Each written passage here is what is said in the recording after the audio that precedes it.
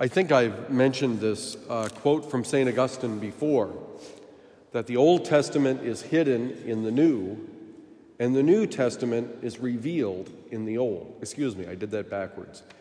The Old Testament is, let me get this right now, I'm going to get it all wrong. Not a good way to start the morning.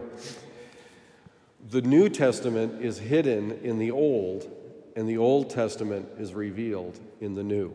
That's what he said. And what St. Augustine was getting at was that really we have to think of the Bible as kind of the collective whole of God's story of revelation. That it isn't just that this was kind of a warm-up but doesn't really mean much and we don't need to really pay attention to it, but rather the opposite. That if we really want to understand the New Testament, we have to understand the Old.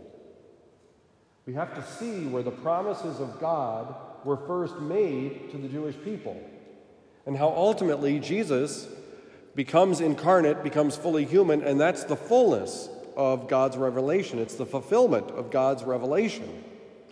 And we see an example of how important these things are in the first reading today. Paul is making the case that Jesus is the new Adam.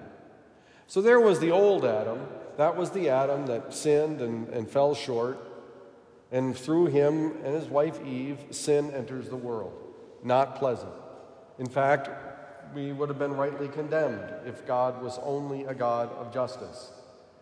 But because of God's mercy, from that moment he develops a plan of fulfillment.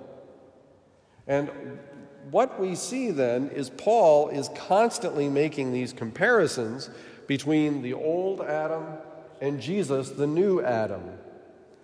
Sin enters the world through Adam. Jesus redeems and conquers sin through his death on the cross, and so forth. The challenge, I think, is that sometimes we don't know the Old Testament as well as we should, or we don't read the Old Testament in a way that helps us to really understand the New. But there are many other instances where we can see connections between what happens in the Old Testament and what gets fulfilled in the New. As a matter of fact, the writers of the sacred scriptures in the New Testament were well-versed in Jewish traditions. They knew the Jewish law. Nobody more than St. Paul, who has more books in the New Testament than any other author.